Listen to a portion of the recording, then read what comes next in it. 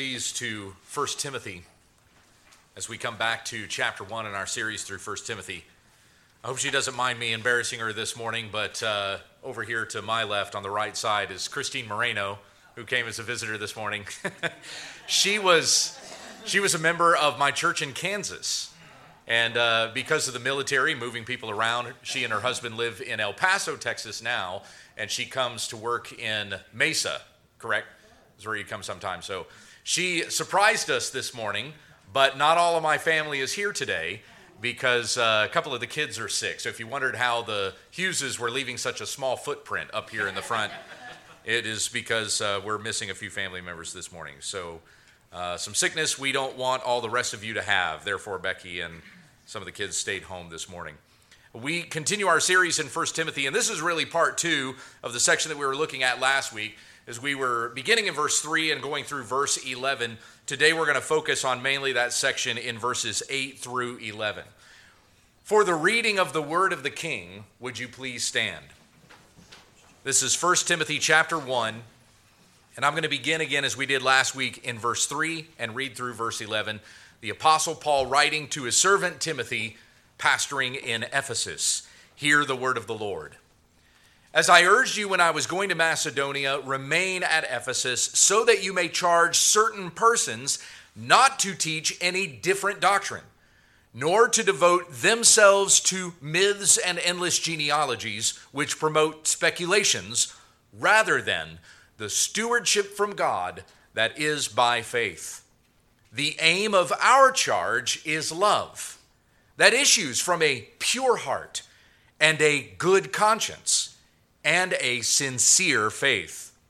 Certain persons, by swerving from these, have wandered away into vain discussion, desiring to be teachers of the law without understanding either what they are saying or the things about which they make confident assertions.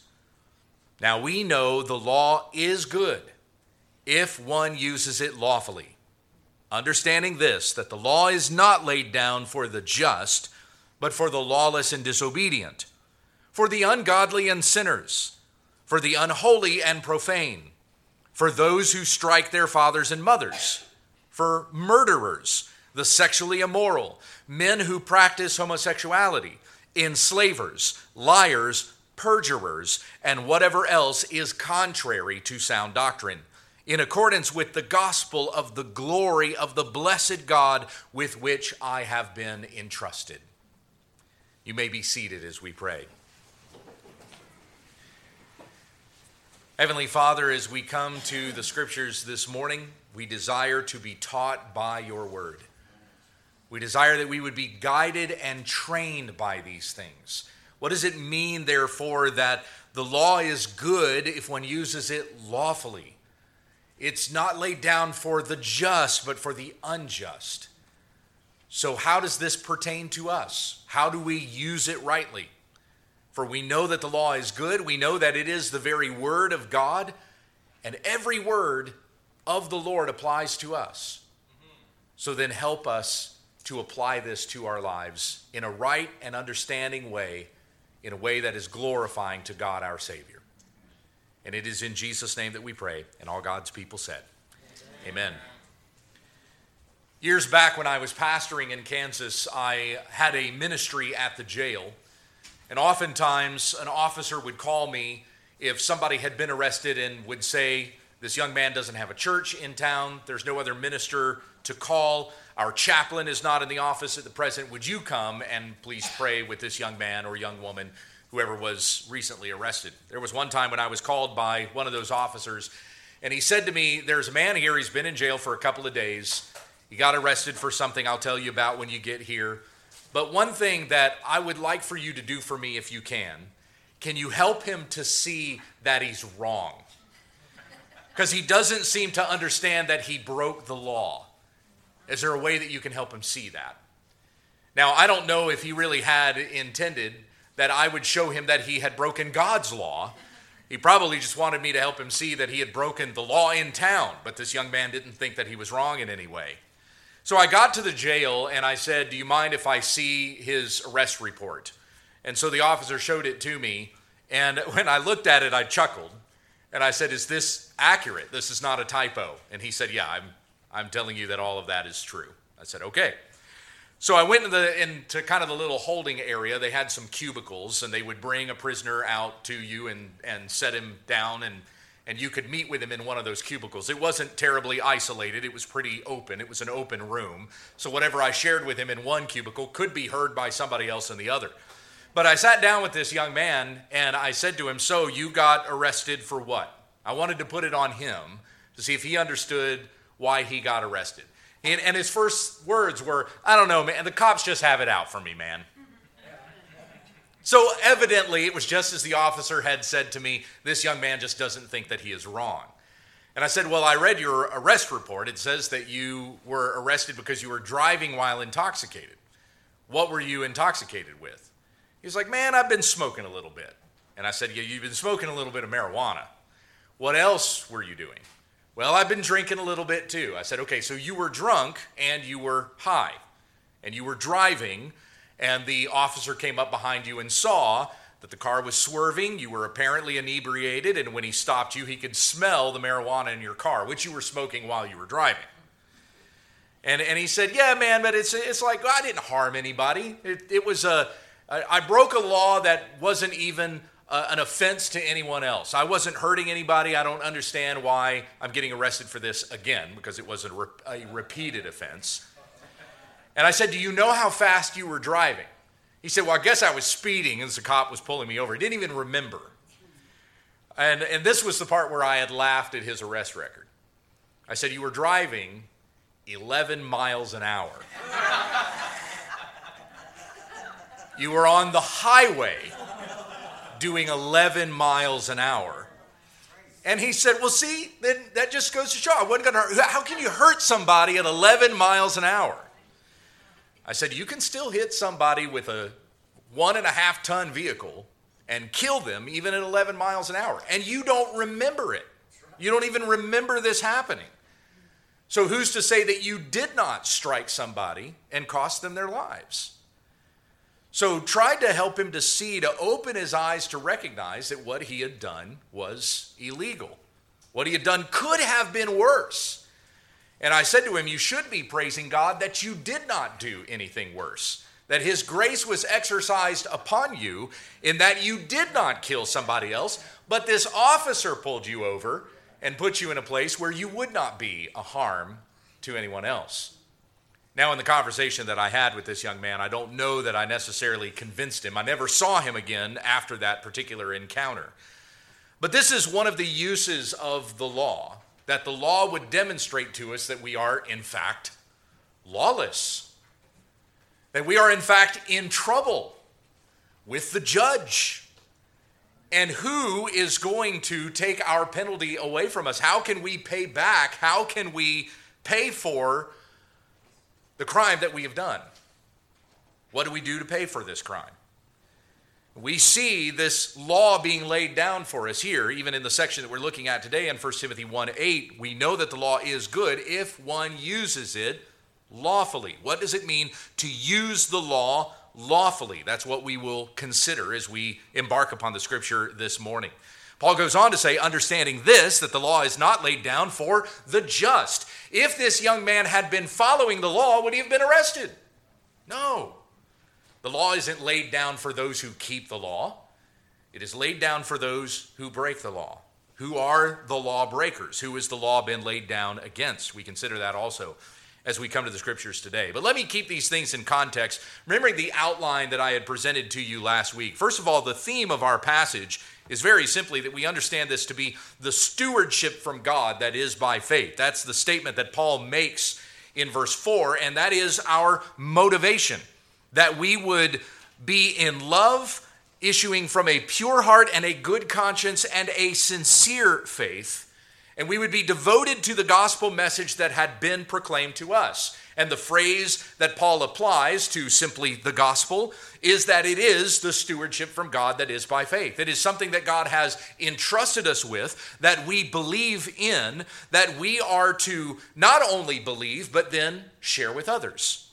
And this reminder of the law that comes up in verses 8 through 11 gives us some application in how that may be applied to others. And we'll get to that when we get to our application. But first of all, our outline goes like this. First of all, we see in verses 3 through 4 a contrast between good doctrine and bad. What was the very first instruction that Paul had for Timothy? I urge you when I was going to Macedonia, remain at Ephesus so that you may charge certain persons not to teach any different doctrine. And then even showing the different doctrines that some of those guys were teaching. They are devoting themselves to myths and endless genealogies, which promote speculations. It doesn't produce godliness. It doesn't build in someone faith in the truth of the gospel. The second part in our outline was a contrast between sound teachers and false. That was in verses 5 through 8. So Paul begins this time in this part by noting what is true. The aim of our charge is love that issues from a pure heart, a good conscience, and a sincere faith. And then contrasting that with what the false teachers were doing, their motivation. Certain persons, by swerving from these, have wandered away into vain discussion, meaning they're in it for themselves and not actually desiring that the household of God would be built up by the word of God. They've swerved into vain discussion, desiring to be teachers of the law. So they were imposing legalistic things, but they did not understand what they were saying or the things about which they made their confident assertions. Now, Paul, in this gospel of grace that he had been proclaiming, there were detractors that accused him of trying to do away with the law. Paul is saying the law is bad, and he has this ministry of grace in which you can go do whatever you want to do and God's just going to forgive you for it. So what use is the law anymore? That's been the accusation that's been made against Paul. But Paul comes back at the beginning of this next section, and this is our third part, where we will be investing ourselves today, where Paul says we know the law is good. He's not trying to do away with the law. In fact, he says in Romans 3:31, we uphold the law. So he's not trying to do away with it. The law is good. It is every bit the word of God as the gospel is. But there is a right way to apply the law. And these men who try to fancy themselves as teachers of the law neither understand the law nor apply it correctly.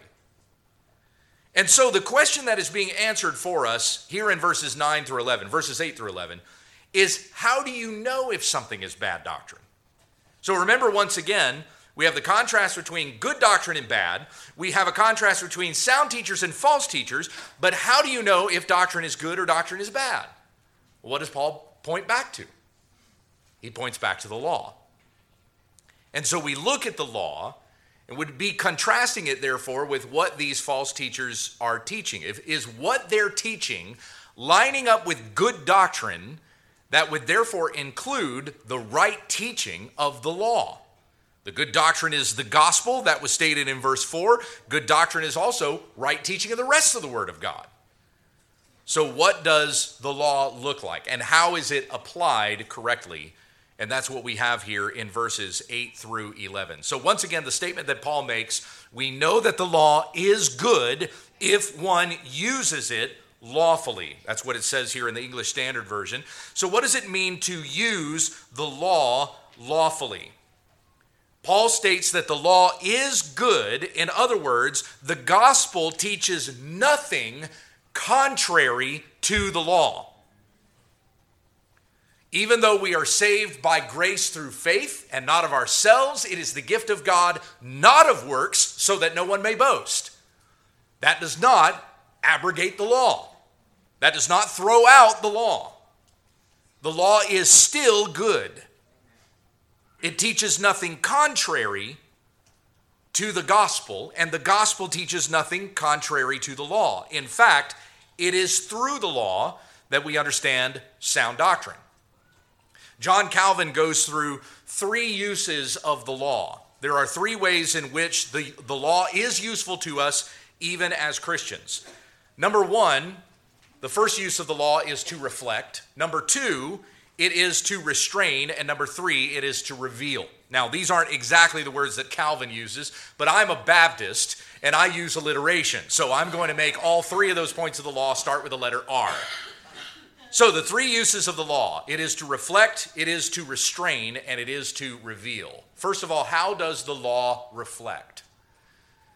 Well, specifically, I chose that word because the way that Calvin defines it is the law is like a mirror in which we look into and we see that we're law breakers. We have broken the law, and not a single person can say that I have done righteously and I have kept the law perfectly. James, in fact, uses exactly this illustration in his epistle. He says, don't just be hearers of the law, but do what it says. Otherwise, you're like a man who looks at his face in a mirror and then he walks away and immediately forgets what he looks like. Now, that seems absurd. How do you look at your face in a mirror and then when you turn away from the mirror, suddenly, oh, I forgot my own reflection, and so you have to look back at the mirror to see your reflection again? That does sound absurd, because the same absurdity applies to the person who hears of their sin in the Bible and then turns away and forgets that I was a sinner, or that any of those things applied to me at all. So you would be like a man who looks into the Word of God and has the Word of God speak to you and say to you that you are a sinner worthy of the judgment of God. You have heard that from the Word, but then would you turn away from it and ignore what the Word of God has said about you? The Apostle Paul says in Romans 7, I didn't know what it meant to be a coveter until I heard from the law of God, do not covet. And then I realized I'm a coveter. I've done exactly that. I have greedily desired that which did not belong to me, and have thought in my heart I would truly be happy if I could have this other thing. God, why don't you give me this other thing? And it awakens in his heart an awareness of the sin that he has committed against God, of coveting, that he is a breaker of the 10th commandment. So the law reveals in that way, or reflects in that way. That's the first use of the law. The second use of the law is that it is a restrainer. And what do I mean by restrainer?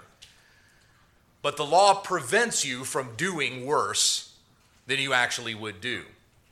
There are many people out there in the world today who are not Christians. You can walk out these doors, you can go down the street, you can find somebody who is so lost, who is so contrary to God, who is so in rebellion against the creator of the universe, it's as though he's got a shovel in his hand and he's digging a hole right there trying to go to hell. You can find people who are that depraved and that in rebellion against God. And yet, if you looked at their moral lives, you would say for the most part, that person's a law keeper. He's not out murdering people. He helps old ladies across the street. He might even take a bag of necessities to one of the homeless people in Casa Grande. That person, for the most part, looks like a good person. Why? Well, because there is a law that becomes a teacher. It is a restrainer preventing us from doing worse than we would actually do. As the Apostle Paul said with the Galatians, that the law was a tutor for you. Before there was the gospel, the law taught. There was a direction that was given. There was a restraint that there was because of the law. Romans chapter 2 tells us that the law is even written on all of our hearts to a certain degree. Everybody has a conscience. Even the most dedicated person to the word of this age who would say that truth is relative, morals are relative, there isn't any real right and wrong, even they know that there is a right and a wrong. For that statement that they've said contradicts itself. There is no right and wrong. Is that right? Well, if it's right, then it contradicts the statement, and there is such a thing as right and wrong. R.C. Sproul was once asked, how do you teach a person that there is such a thing as right and wrong? And he said, steal his wallet. And he will know right away, you've done wrong to me. So there is an understanding in the law that restrains, and it prevents us from being more evil than we could be. It prevents this very town, no matter how highly you may think of Casa Grande, it prevents this town from diving into worse evils than it already does. The law is a restrainer in that way. The third use of the law is that it reveals. So we have, first of all, it reflects. Secondly, it restrains. Third, it reveals. And now, how does the law reveal? Specifically, it reveals the will of God. what we must do that is pleasing unto the Lord. When we read in the law, do not murder, it's not simply enough that we just kind of sit back and not kill anybody, and therefore I am a law keeper. But what should we do to ensure that we're not murdering or hating our brother or something to the like? But we would love one another. As Paul points out in Galatians chapter 5 and in Romans chapter 13, love is the fulfilling of the law.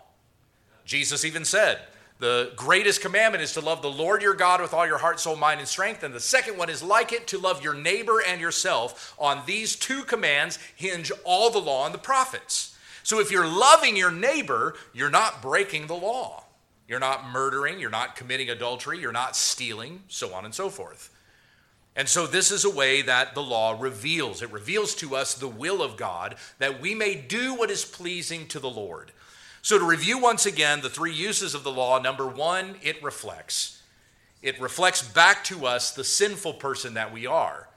Number two, it restrains, keeps us from going into worse evils. And that is one way that the law would apply in the civil sense as well. And third, it reveals. It reveals the very will of God that we may do what is pleasing unto the Lord. This is the way that the law continues to be relevant even to us as Christians. For we read, of course, in Romans 6, verse 14, that we are no longer under the law, but under grace. So how would the law therefore continue to apply to us? As Paul said in Romans 3:31, we do not throw away the law. In fact, we uphold the law. So if the law no longer applies to us in a sense that we're not under the law, but we're under grace, so what therefore is our beholding to the law? But in these three ways that we have seen, this reflection, this restraining, and this revealing, that we may do the will of God. That full verse, by the way, Romans 6:14, says, sin will no longer have dominion over you, since you are not under the law, but under grace. That's the part of the verse that people tend to cut out. It's not permission for you to go on sinning so that you just have grace abounding to you. For as Paul says in the chapter, do not submit your members any longer to be members of unrighteousness, but submit your members unto God as members of righteousness. For sin will no longer have dominion over you, since you are not under the law, you're not condemned by the law, but you are under grace. For us as Christians, Romans 8:1, there is therefore now no condemnation for those who are in Christ. So let's keep those things in mind, that the law is still necessary. It still has use for us as Christians. The law is still good. The gospel teaches nothing contrary to the law. The law is not in any way contrary to the gospel. But we understand this distinction between the law and the gospel. We understand also, as Paul says in Romans chapter 8, that the law had no power to save. You could not keep the law. It could not save you. In fact, the law brought death. But in the way that it revealed to you your sin and the wages of sin, which is death, then we also come to the understanding through the gospel our need for a Savior, and that Savior, as revealed in the gospel, is Jesus Christ. The law and the gospel go together in another way, which I'll come back to in a moment when we get to our application toward the end. But where Paul says here that the law is good if one uses it lawfully, how may we sum this up? John Calvin says the following, quote, in sum, Paul argues that the law is good, but it also must be used appropriately. In other words, although the wicked mar and pervert God's word, whatever they do, they cannot alter the fact that it is always sound and always profitable. Now we understand that these false teachers that had come into this church in Ephesus, these very men that Paul has said to Timothy, don't let them teach any different doctrine. They were teaching some kind of law, but they didn't understand. They didn't understand it, as Paul said in verse 7. They desired to be teachers of the law, but they did not understand what they said or the things about which they made their confident assertions. They were most likely Judaizers. So they were doing, as said in Acts 15:1, that the Judaizers were doing. They were telling people that if you want to be saved, you have to be circumcised. And if you're not doing these works, upholding these laws that God had given to the Jewish people, then you are not truly saved. So being saved by our works. And they would probably say, you can believe in Jesus. That is good. You should believe in Jesus. But you also have to be doing these works. So they were marrying this law of, or this gospel of grace with a gospel of works, which is really no gospel at all. You're saved by faith and works was essentially their teaching. So Paul points out to Timothy, here's the right use of the law, and here's how it rightly applies, and even names laws. So going on into verse 9, understanding this, that the law is not laid down for the just, but for the lawless and disobedient. And as we had summarized earlier, meaning those who break the law. You're not going to have the law laid down against you unless you break it. But as said in James, if you've broken one law, you're guilty of all of it. Now, this is not just a biblical understanding of breaking the law. We understand as a society that this is even how it applies when you break any one of man's laws. If you break man's laws, you're guilty of all of it.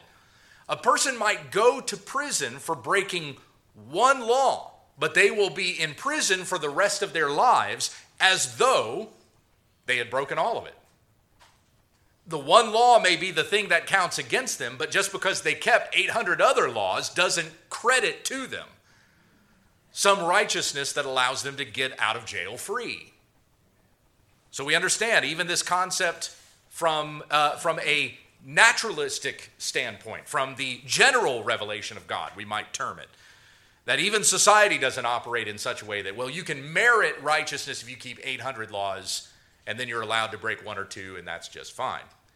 If a man were to stand before a judge who was guilty of killing a child, let's say the man that I had talked with in jail who was inebriated had struck a car or struck a child with his car, even though he was only going 11 miles an hour, but he kills that child.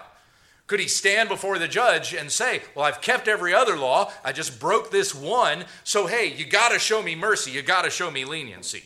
If the judge were to say to that man, well, you're right, you kept all these other laws, you just broke one or two here, so we're going to let you out on good behavior. Would anyone, Christian or not, in their right mind, say that that is a just judge?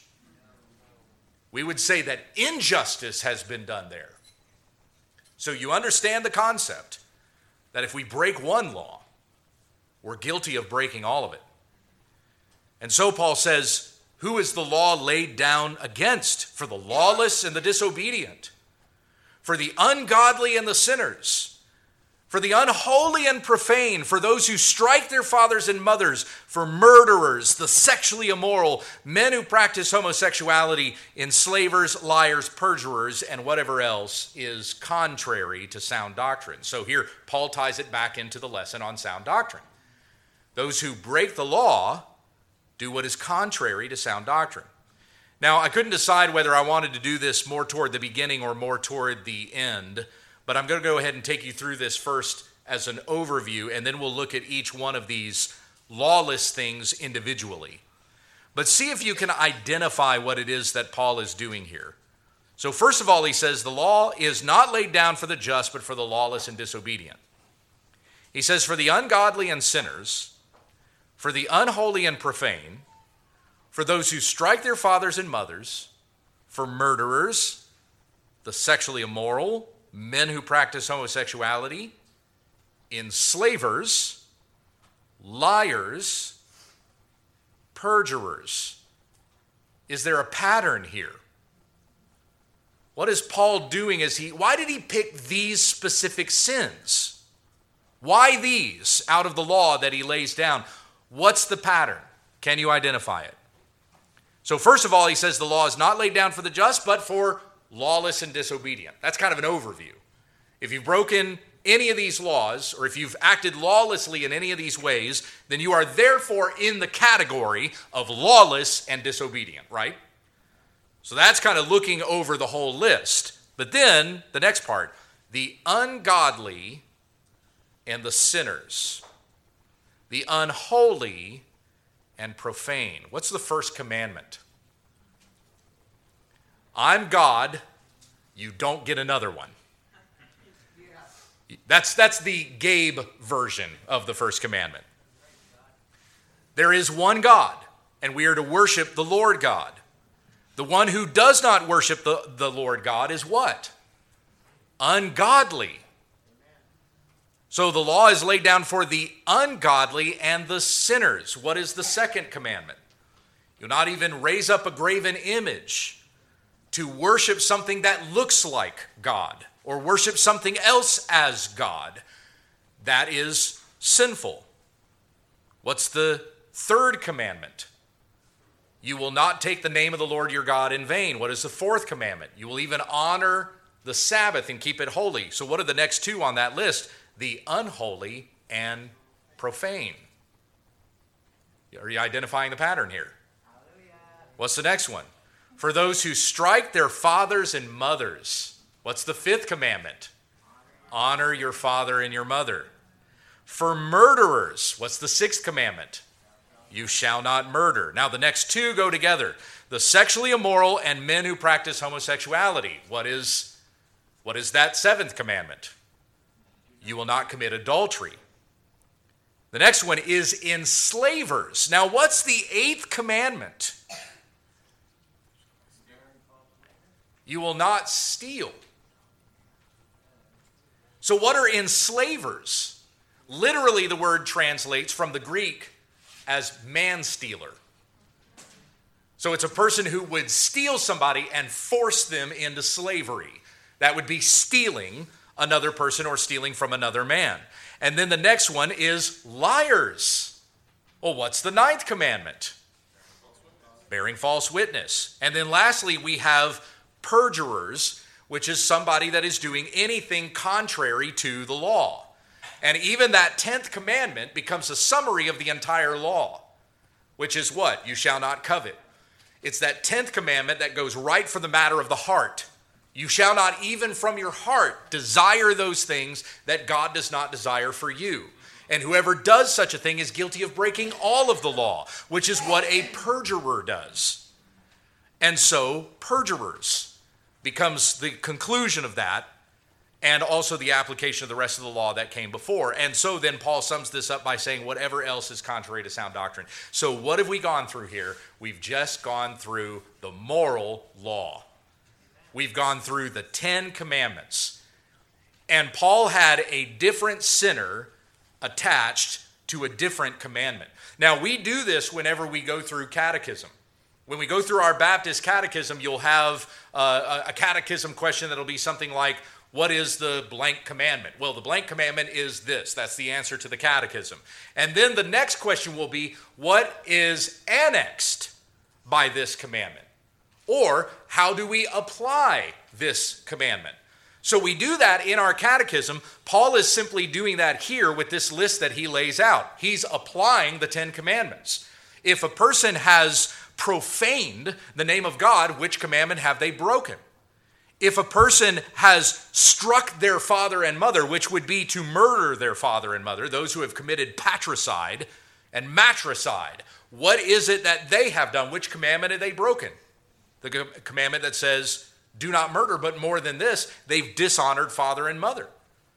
You have it explicitly then said, the law is laid down for murderers. In verse 10, for the sexually immoral and for men who practice homosexuality. Sexual immorality is any kind of sex that is outside of marriage. For God created sex to be enjoyed between a man and a woman in the covenant of marriage.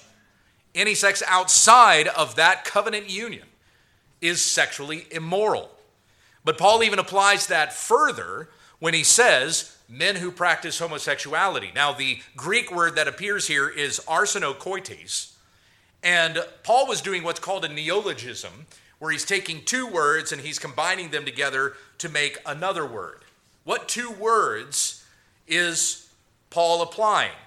Arseno, which means man, and koites, which is better. So really, technically, the term is man better. And that which we have translated in English as being homosexuality. Paul is going back into the law, specifically the laws in Leviticus 18:22 and 20 verse 13, which says that a man shall not lie with another man as with a woman. It is an abomination, and you shall put him to death. And so with those two words in the Greek Septuagint would be laying next to one another, no pun intended, arseno and koites. Paul has taken those two words exactly as they would appear in the law and putting them together and saying man-betters. That even that law that says you shall not commit adultery is not just talking about a man who has sex with a woman who is not his wife. It would even apply to men who bed other men. And Paul, going on from there, says, enslavers, those who steal, liars, those who bear false witness, perjurers, those who would even covet and transgress the rest of the law. All of these, Paul says, are contrary to sound doctrine. Now, what was happening with these men who were twisting the law, who were not applying it correctly? The laws that they were teaching were not in the law. Or they were taking laws and applying those things that ceremonially Christ had already fulfilled. They were saying you still have to do these things in order to be saved. Paul lays down, here's what the law is. And instead, these men invent doctrines, or they go back to laws that Christ had already fulfilled that have nothing to do with your salvation, and they're trying to say that you must do these things in order to be saved. Remember that they also devote themselves to myths and to endless genealogies. So they're just making stuff up and saying, you have to do this, or you have to believe this if you want to have eternal life. But in so doing, they are ignoring what is actually said in the law. They're not teaching the real law. They're making up their own laws. And my friends, that is happening in a lot of American evangelical churches today, where they won't even teach the things that I just had to articulate that Paul wrote down to Timothy. I don't even have to come up with a sermon like, let's go through a list of sins. I don't have to do that. Paul has laid them down right here. The law has already said what is unholy before God. What is lawless? What is sin? As John said in 1 John, sin is lawlessness. There's your definition of sin right there. It is breaking the law that God has laid down. But these men ignore that. They won't teach that. They won't teach righteousness according to God's word. They will teach righteousness according to their own word. And so what they are teaching is contrary to sound doctrine. They won't warn people about the sins that they've committed and the wrath of God that is coming against all those who love lawlessness. Instead, they make up their own laws, and they will say things that sound great to an audience, that an audience loves to listen to because either it appeals to their flesh or they think to themselves, well, I can do that. Be circumcised to be saved? Sure, I can do that. Take communion to be saved? Yeah, I can do that. Do things that are simple and easy and merit my own salvation because I've done it. And then they can congratulate themselves instead of glorify God. These are the very people that Paul is warning Timothy against. But Paul says that all of these sins are what are contrary to sound doctrine. So when again he had said previously to Timothy, don't let anyone teach any different doctrine. And certain persons have swerved away from sound doctrine into vain discussion. So how do you know the false doctrine, and how do you know who these men are? They're men who are teaching what is contrary to sound doctrine. They're teaching what is contrary to the law, or they're ignoring the law altogether. These things are contrary to sound doctrine, Paul says. And then ties this in verse 11. In accordance with the gospel of the glory of the blessed God with which I have been entrusted. Notice that Paul has now tied the law and the gospel together. So going against the law is contrary to sound doctrine. And what we are teaching is in accordance. Sound doctrine is in accordance with the gospel of the glory of the blessed God with which I have been entrusted.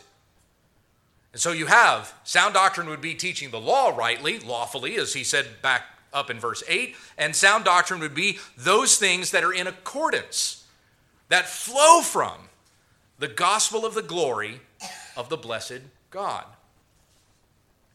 And so this is what Paul lays down for Timothy, that he might know the difference between a sound teacher and a false teacher. that he might know the difference between what is good doctrine and what is bad doctrine. Are these teachers teaching you to be obedient to God?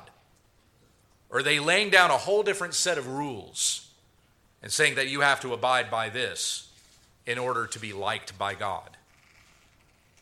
Paul once again says that we are to uphold the stewardship from God that is by faith, sound in the gospel, sound in all of his word. For in these things we have been entrusted to the glory of the blessed God. The righteous will not resist the law. Rather, we uphold the law, Romans 3:31. Again, we are not under the law, but under grace, Romans 6:14, and there is no condemnation for those who are in Christ Jesus, Romans 8:1. It is further in Romans 8 where Paul says that those who live according to the flesh set their minds on the things of the flesh, but those who live according to the Spirit set their minds on the things of the Spirit. For to set the mind on the flesh is death, but to set the mind on the Spirit is life and peace. For the mind that is set on the flesh is hostile to God, for it does not submit to God's law. Indeed, it cannot. Those who are in the flesh cannot please God. So why is it that these false teachers come in and they teach different laws, or they ignore the law of God altogether, or they might even encourage you in things that would lead to sensuality rather than a holy lifestyle? Why are they doing that? Because their minds are set on the flesh and not on the things of God. They are doing what is hostile to God, and indeed they cannot please God. But Paul goes on in verse 9 to say, you, however, are not in the flesh, but in the Spirit, if in fact the Spirit of God dwells in you.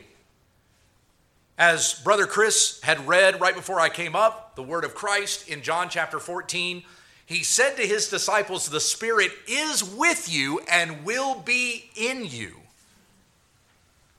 Talking about the giving of the Holy Spirit that was coming at Pentecost. Paul says anyone who does not have the Spirit of Christ does not belong to him. But if Christ is in you, although the body is dead because of sin, the Spirit is life because of righteousness. So may the Spirit of Christ dwell in you richly. We understand when we look at the law that everyone has broken the law, and we are all under the condemnation of the law because we have acted disobediently against God. Just like that young man that I talked to in the jail, he did not even know he had broken the law. But that's no excuse. You are still going to have to face the consequences of breaking the law. You can leave church today, you can go driving down the road as fast as you can because you didn't see a speed limit sign.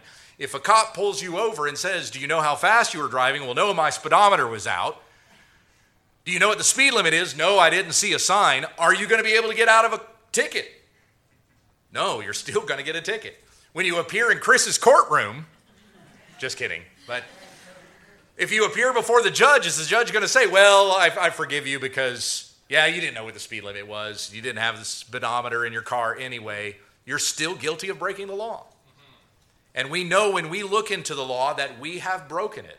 But we also know by reading God's word that there is a solution to our sin problem. And that solution is Jesus Christ, who died on the cross for our sins and rose again from the dead so that all who believe in him will not perish under the just punishment that we deserve for breaking the law, but we have eternal life. As said in Colossians 2:14, God has canceled the record of debt that was held against us, and he's nailed it to the cross. It is finished. The atoning work of the blood of Christ has forgiven us of our sins for all those who believe. Romans 5:1, that we are justified by faith in our Lord Jesus Christ. So let's consider some applications. As we've gone through this here, we've looked at last week verses 3 through 4, the contrast between good doctrine and bad. Verses 5 through 8, the contrast between sound teachers and false. And then today, understanding what is the good doctrine and the false doctrine that we need to be aware of simply by looking back into the law, verses 8 through 11. So how do we make some applications in this? I have 3 applications for you, again, because I'm a good Baptist, and this should be a 3-point sermon. Number 1, know that you are a sinner in need of a Savior. Amen. Listen, friends, we know one another. You are part of this church. If you are a member here, you've gone through a membership interview with Chris or Alan, and now I get added to those membership interviews as well. We've already talked with you, and we know something about your profession of faith, and that you understand that you're a sinner in need of a Savior. I think we know one another well enough in that sense. But if there is anyone here who has never really truly come to a knowledge of their sin, if you were to stand before God, would he declare you innocent because of the precious blood of Jesus, or are you still guilty and under the condemnation of the law? If you have heard and been convicted in your heart because of the word of God today, then repent of your sin and talk with one of us afterward and ask, what does it mean to believe the gospel that I may know that I am forgiven of my sin and I have eternal life with God because of the work of Jesus Christ? Know that you're a sinner in need of a Savior. The law shows us that we're sinners. And then the gospel tells us of the Savior. Secondly, know how to use the law lawfully. Now, let me give you an example of this. You want to get into evangelism. I know that I'm a Christian and I need to be sharing the gospel with others. How might I do this? Here's one method. It's not the only method, but here's a way that you can use the law to share the gospel with somebody else. Ask somebody, do you think you're a good person? And almost 100% of the time, they're going to say, yeah, I'm a good person. Because it says in the book of Proverbs that every man thinks that he is right in his own eyes. And you can test that person to say, do you mind if I ask you a few questions to see if you're really a good person? They'll say, okay, sure, go ahead. And you say, have you ever told a lie before? Well, sure, I've told lies before. I mean, who hasn't told a lie, okay? What do you call a person who tells lies? Call that person a liar. How many lies does a person have to tell before you call him a liar? Just one. Have you ever stolen anything before? Well, no, I've never stolen anything before. Are you sure? Because you just told me you're a liar. Well, maybe I've stolen something. You're right. Have you ever padded your time card with hours that you didn't really work? Are you not stealing from your employer? What do you call a person who steals? Not a stealer. They play in Pittsburgh. You call them a thief. How many times do you have to steal before you're a thief? Just once. Have you ever looked at a person with lust, undressed them in your mind? Oh yeah, sure, I've done that before. Who hasn't done that? Okay, well, that's a serious sin. And Jesus said in Matthew chapter 5 that if you have even looked at a person with lust, it's as if you've committed adultery with them in your heart. Have you ever murdered anybody? No, I've never murdered anyone. Have you ever hated somebody? Have you ever called them names, wanting to disparage them and make them feel bad and make them feel low? Sure, I've done that before. Okay, well, Jesus, again, Matthew chapter 5, says that a person who has even hated his brother in his heart, it's as if he's murdered him in his heart and is guilty of the fires of hell, Jesus said. Have you ever taken the Lord's name in vain before? I've asked this question, and right there in front of me, the person will go, blank, yeah, I've taken the Lord, I've cursed, I've taken the Lord's name in vain, whatever. I said, well, God has said that's a very serious sin. It's the sin of blasphemy, and he will not allow his name to be misused without there being consequences for that. So I said, what have we done here as I've asked you these questions and asked to see if you're a good person? We've just gone through 5 of the 10 commandments. And by your own admission, you are a lying, stealing, adulterous, murderous, blasphemer at heart. And that's just 5 of the commandments. So if we were to stand before God on this day, and God were to judge you by the standard of his law, do you think that he will let you into heaven or let you into hell? And more often than not, when I've had this conversation with somebody, they've responded, I think I'm going to hell. This is a way to use the law lawfully. that you may help a person see through the revealing aspect of the law their sin and God's righteous requirement. So that they understand that because I've broken God's law, what I deserve is judgment. And then if their heart is convicted over this, as you share this with them, you can say, can I show you what God has revealed, that you may know that your sins are forgiven and you have everlasting life with God. And then you share what? The gospel.